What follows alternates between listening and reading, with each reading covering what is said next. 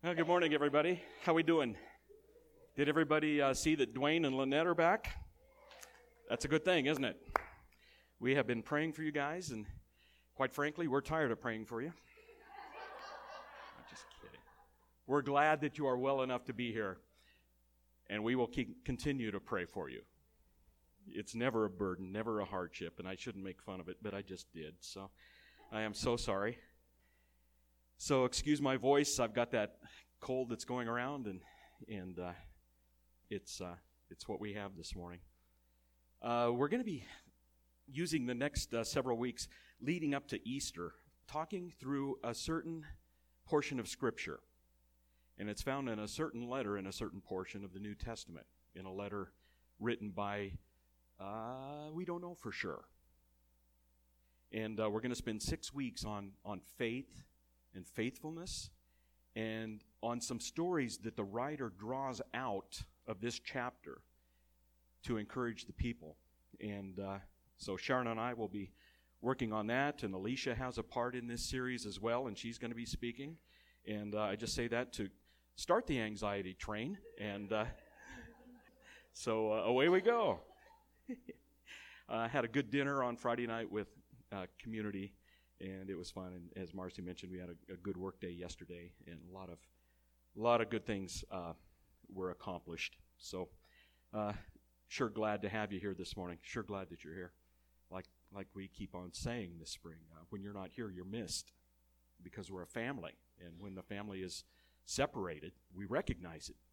You bring a part that nobody else does, so your presence is highly valued here. Now, we're going to start with a little video in just a second. And December 17th, 1903, two brothers, Orville and Wilbur, made some history, didn't they? And in spite of the fact that this contraption that they built, without pilots in it, weighed 604 pounds, you'll see through a catapult contraption and this little internal combustion engine that they had put on there, in spite of it being 604 pounds, before the pilots got in, the thing actually flew. Unbelievable. I mean, it's still, how did that thing get off the ground? It defied gravity. It ascended. Yet, the idea wasn't a new idea. And Zach, if you'd show that. These two guys, they became known globally. But the idea wasn't a new idea. In fact, years before Orville and Wilbur decided to do this and take it to Kitty Hawk and fire it up, mathematicians and scientists had proven beyond the shadow of a doubt that flight was possible. Yet, people who would read the findings of the mathematicians and scientists and engineers, even though that they had read it and studied it, they still couldn't quite believe that flight was possible. And much less was anybody willing to strap themselves into something like that and go for a little ride. Dwayne, it probably looks pretty good to you, doesn't it? Yep. No one was in a hurry to strap themselves in. Of all the people that had studied the facts and believed the facts, who would have faith to get in the pilot's seat? Whose faith would be strong enough to even attempt this? And it was the Wright brothers, who, once they believed in the facts, it motivated their faith. They built it and they flew it. And when this aircraft flew, it didn't prove their brilliance.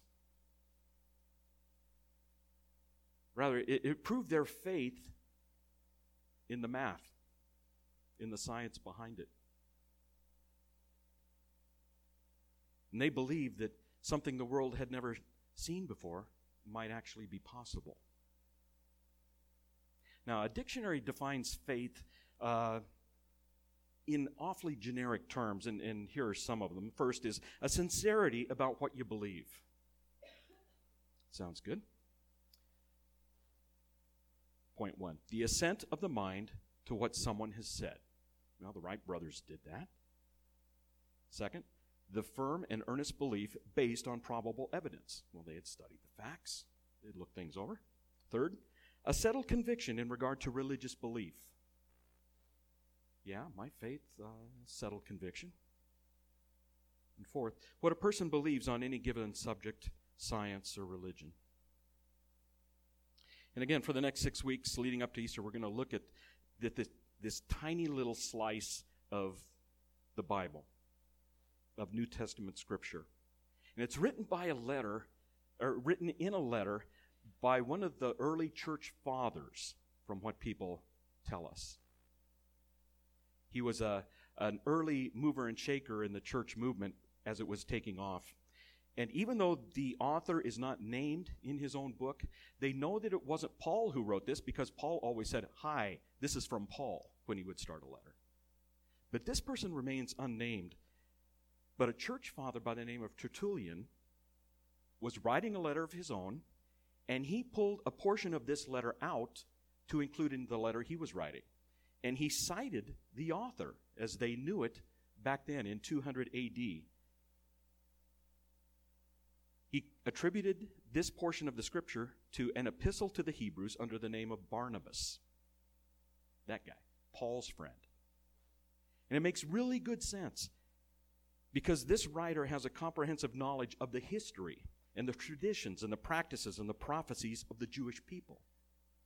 And you would think in a letter that's titled Hebrews, he's writing to Hebrews. Right, very good. And the content of the letter, what he's writing, is directed to people, men and women, who've been raised in a Jewish faith. They are Christians. They believe in Christ. They may have witnessed the resurrection. Some of them may have personally known Jesus. But now they're going through a bit of a struggle. They're having a hard time because they're experiencing persecution. And not just the persecution that we would expect. And they're having to ask themselves, and they're searching their minds and wondering about a couple of questions. They're kind of at a crossroads, and they're saying, should we return to our old Jewish faith, since Jesus was the Messiah? Or should we side with the people who keep chasing us from church to church, saying, no, you can believe in Christ, but you have to lay all the Old Testament law over the top of that. That's part of the deal. And if they're refusing this, they're catching persecution from fundamentalist Jewish people, the faith that they came out of. And this is the question. Do we go back to our Jewish roots full on, or do we take this halfway approach and bring the law with us into our belief in Christ, who said there's really just love God and love others? How do we handle it? How do we make this kind of decision?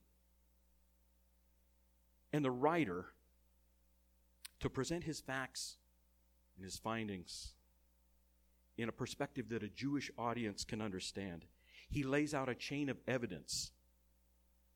He's going to go back and give Old Testament testimonies as to what God has been doing all along and how this all fits together in Christ. That it's all interconnected. It's all interrelated. And you may not have noticed it, but watch how beautifully this fits together, he's telling them. And his correction, as he writes, isn't in a way that's intended to be argumentative. He writes it in a way that's meant to be inspiring and encouraging. It's kind of like having that most wonderful secret, and you can't wait to share it with people. He says, these promises that were part of our Old Testament Scripture, the prophecies, all those things that we have trusted in,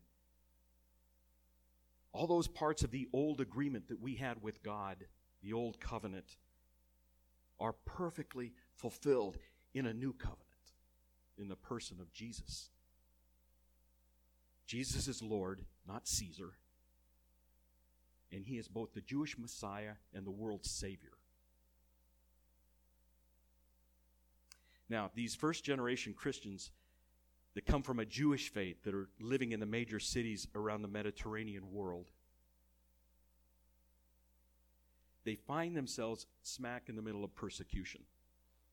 And if you remember from the book of Acts, do you remember how many times that we would find that Paul would go to a city and there were fundamentalist Jews in that city saying, no, it's got to be this way, got to be this way, got to be this way, got to be this way. Some of them actually beat him, stoned him, messed him up. So they're facing persecution from fundamentalist Jews, demanding that they conform to temple law. And on the other side is the oppression that comes from the empire. Caesar, his minions. And we see that all through the book of Acts too. So here are these new believers that have come out of a Hebrew faith. They have Jews on one side persecuting. They have the Romans on the other side persecuting. And this is what the writer says at the end of Hebrews chapter 10. He said, remember those earlier days after you had received the light, when you endured a great conflict full of suffering?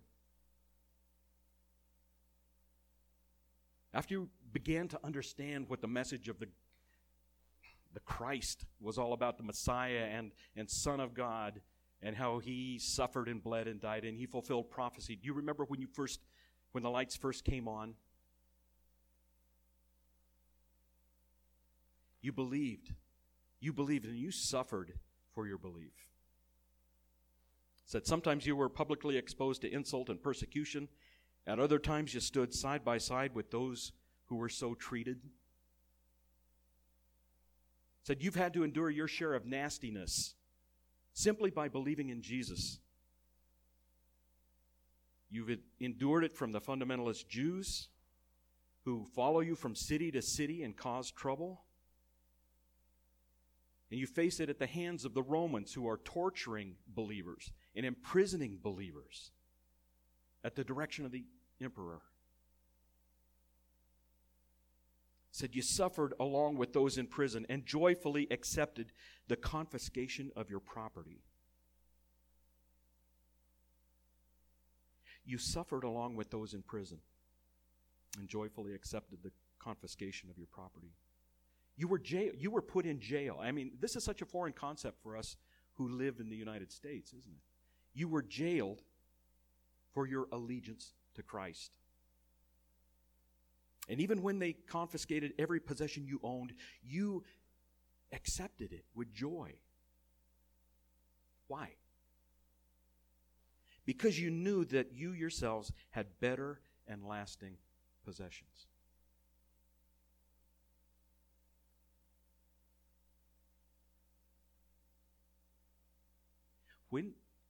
When is the last time that we realized that our life in Christ was better than any possession we could ever own? Serious. As I was praying through this week, I was reminded of the hymn, I'd Rather Have Jesus. And when you lay that over the top of your own life, and you start reciting the words, I'd rather have Jesus than silver or gold. I'd rather be his than have riches untold. Do I live that way? Am I meaning what I'm singing?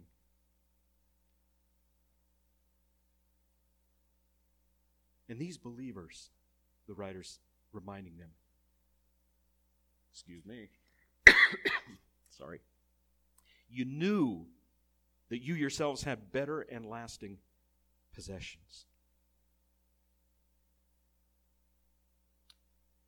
You know what you have is better than what you lost. And many of them had had friends who had lost their life for their belief. And he's meaning to be encouraging, and he's kind of saying, even though you're tired, even though you may feel like you stand at a crossroads, he says, do not throw away your confidence. It will be richly rewarded. In spite of that, in spite of the suffering, in spite of the confiscation of your property, in spite of your weariness, do not throw away your confidence. It will be richly rewarded. Now, would you repeat this with me? Do not throw away your confidence. It will be richly rewarded. Let's do this again. Do not throw away your confidence. It will be richly rewarded.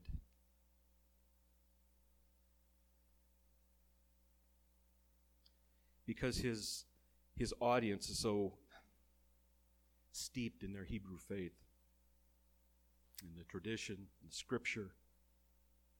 The author says, yeah, I don't want to downgrade what you're going through right now, but let me take you back to some of your forefathers who suffered. And he goes back and he cites one of the last Hebrew prophets, a man by the name of Habakkuk. Now, Habakkuk was a prophet about the same time as Jeremiah and Isaiah.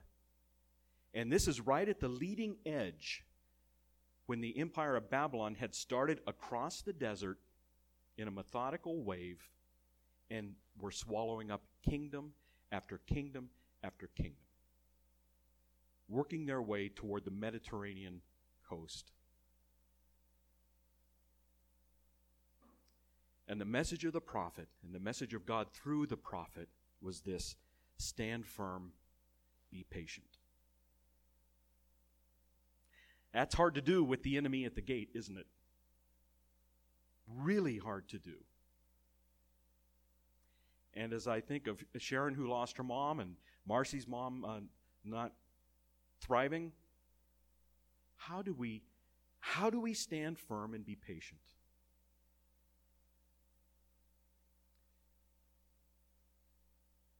How do we do that? And the writer of Hebrews says the same thing to his audience. He says, hang in there. It won't be easy. And we can't see what God is doing, but He's doing something. God isn't silent. Sometimes we just can't hear. Sometimes we can't see what He's doing. And this is what Habakkuk said to the readers 6 centuries earlier. He said, for the revelation, this thing that we want to know, the revelation, the revealing of God's plan. What are you up to, God? Well, He's not showing us now. Habakkuk says, the revelation that we are so desperate to see come to light awaits an appointed time. All this stuff we want to know, it's coming, but God has set a time for it. It speaks of the end and will not prove false. Though it linger, wait for it. It will certainly come and will not delay. So these are people who are getting this word from God as the enemy approaches. And the message is wait, linger, it's coming.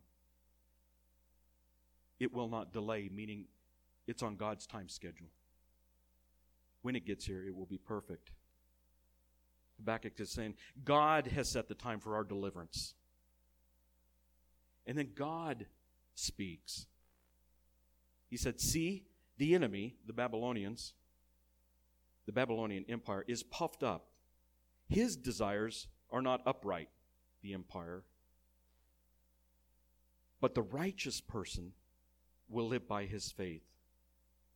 Indeed, wine betrays him. He is arrogant and never at rest, because he is as greedy as the grave, and like death is never satisfied. He gathers to himself all the nations and takes captive all the people. It's a perfect description of the Babylonian Empire and their ruthlessness and their practices in warfare. But it's also a perfect description of the Roman Empire too. That's why the writer cites it. He's saying, look, people of the church, you are not the first to have it bad. You're not the first to face persecution. You're not the first to have your possessions taken. You're not the first to be beaten. You're not the first to feel the wrath of an oppressor. And the writer of Hebrews says, yet you need to persevere. Just like Habakkuk told our forefathers, we need to persevere. So that when you have done the will of God, you will receive what He has promised. For in just a little while, He who is coming will come and will not delay. Same thing that the prophet said 600 years earlier. But my righteous one will live by faith. And I take no pleasure, God says, I take no pleasure in the one who shrinks back. Something really curious in here. When Habakkuk talks, 600 years before Christ, when God talks about the righteous, He talks about the righteous.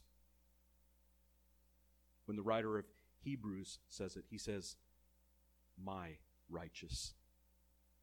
Through Christ is a whole new kind of righteousness. Through Christ is a whole new kind of salvation. It isn't just obeying the rules. It isn't just temple practices. It is through the shed blood of Christ that we are forgiven and saved. And Christ makes us righteous.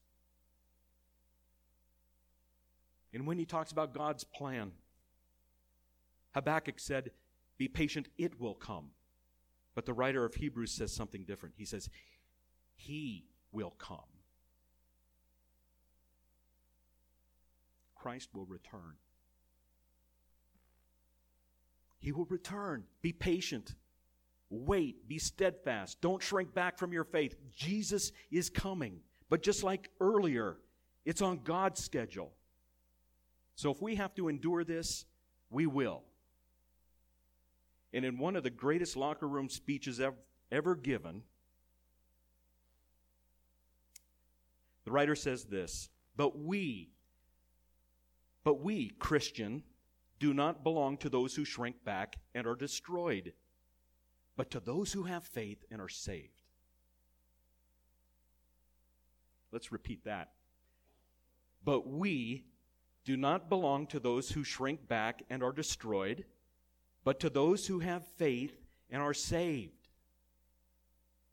We don't belong to this wishy-washy old nature of ours. We have been convinced. We have been cleansed. We know we are sons and daughters of God. We know this. We can deal with hardship. You know, our Christian faith will not be measured by how much persecution it took to break us.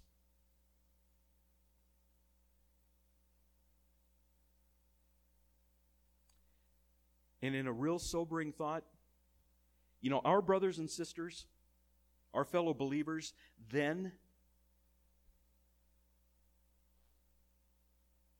and our fellow believers today still are choosing death over denial. They would rather die than abandon their faith. So great is their faith.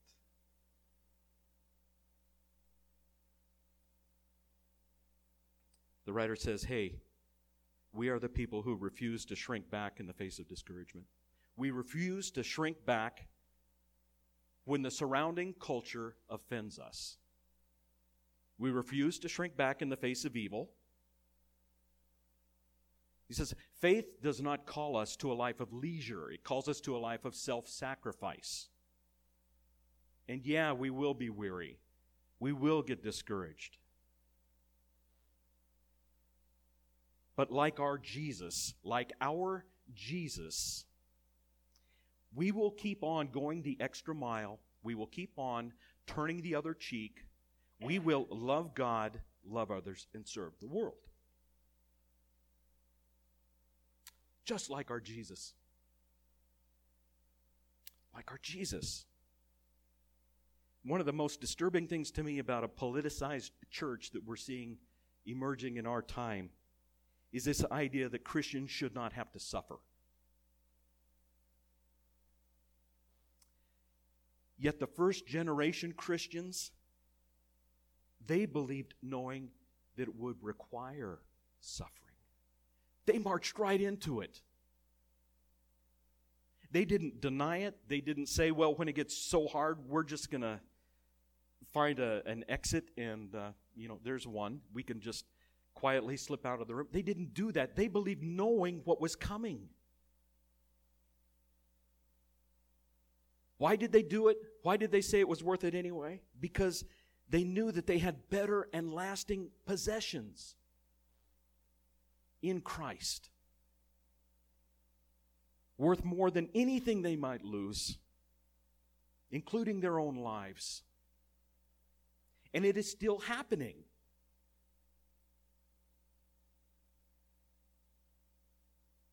People are dying for what we take so casually.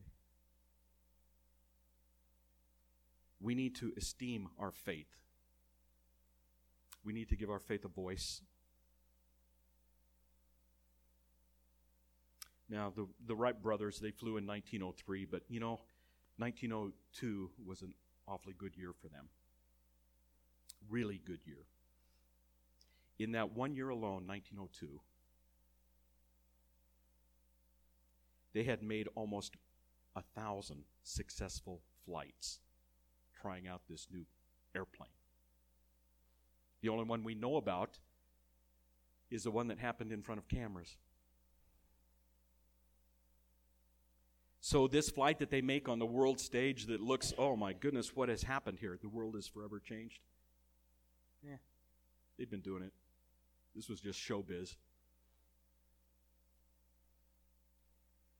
But that flight that we have on film had been built on thousands of other incremental steps of faith. Believing the facts, trusting the science, and trying it for themselves. Then the writer says, now faith is confidence in what we hope for, and assurance about what we do not see. They should have painted that on the side of their airplane. Now, faith is confidence in what we hope for and assurance about what we do not see. Then he says, this is what the ancients were commended for. This is what the patriarchs of our faith, this is what those giants of the Jewish nation were all about. And so we get to spend the next few weeks looking at the lives of these people, these men and women who are cited in Scripture that lived extraordinarily faithful lives. The writer, again, he doesn't say this in order to say, well, live like this guy. He's saying it to encourage them, to inspire them, to say, this life is possible and you can live it. We are so fortunate to be sons and daughters of God. How is your faith? Are you confident in your hope?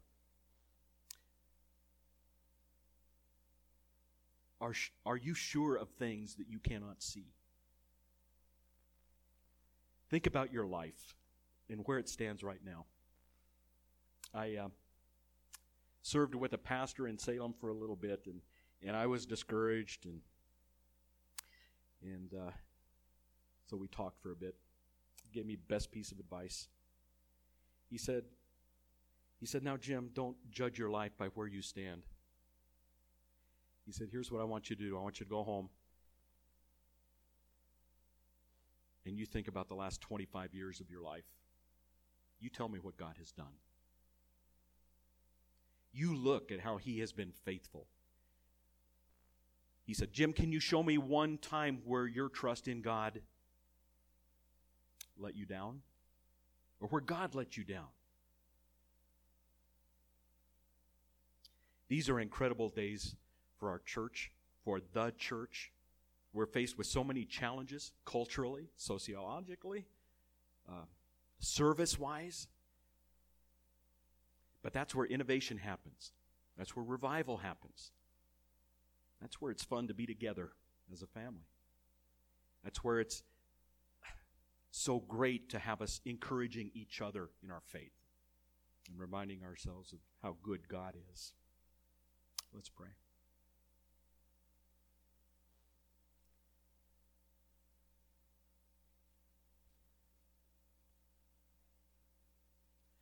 Father God, we proclaim that we do not belong to those who shrink back and are destroyed, but to those who have faith and are saved.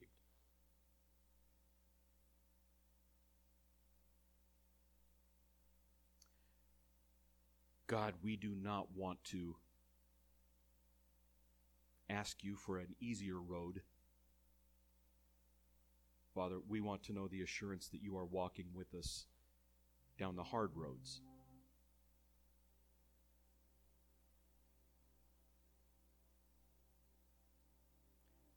God, there are days when you seem distant.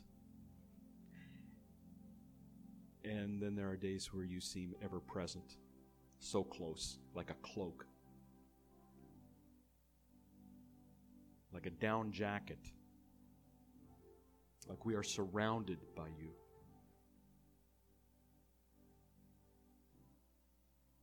Father, we pray that as we examine these stories of faith, that we would examine our own story of faith. Have we been quick to cut and run? Or have we been diligent? Have we been looking for an easy way out or an easier way out in the avoidance of conflict and persecution? Or has just knowing that you would be there and walking with us, has that been enough?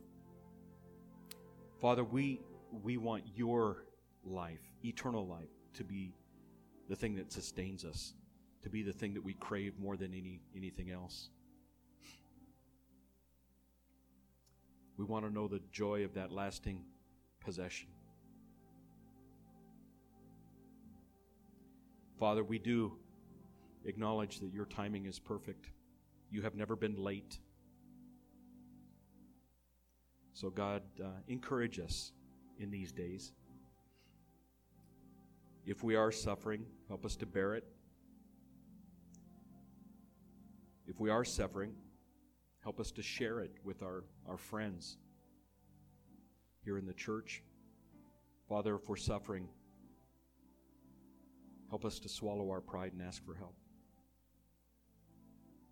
God, we thank you for this day. We thank you for your provision for us.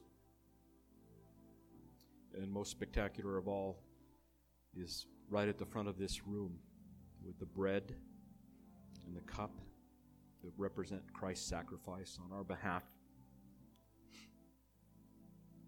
That his life and his death were the perfect atonement for every stupid thing I've ever done, every sin I've ever committed. And through his sacrifice and through that atonement, I am your child. And Father, through his resurrection, I too will see resurrection. Father, for all these good things, we give you honor and praise. We are so thankful to be in your service, to be used of you. We pray all of these things in Jesus' name. Amen.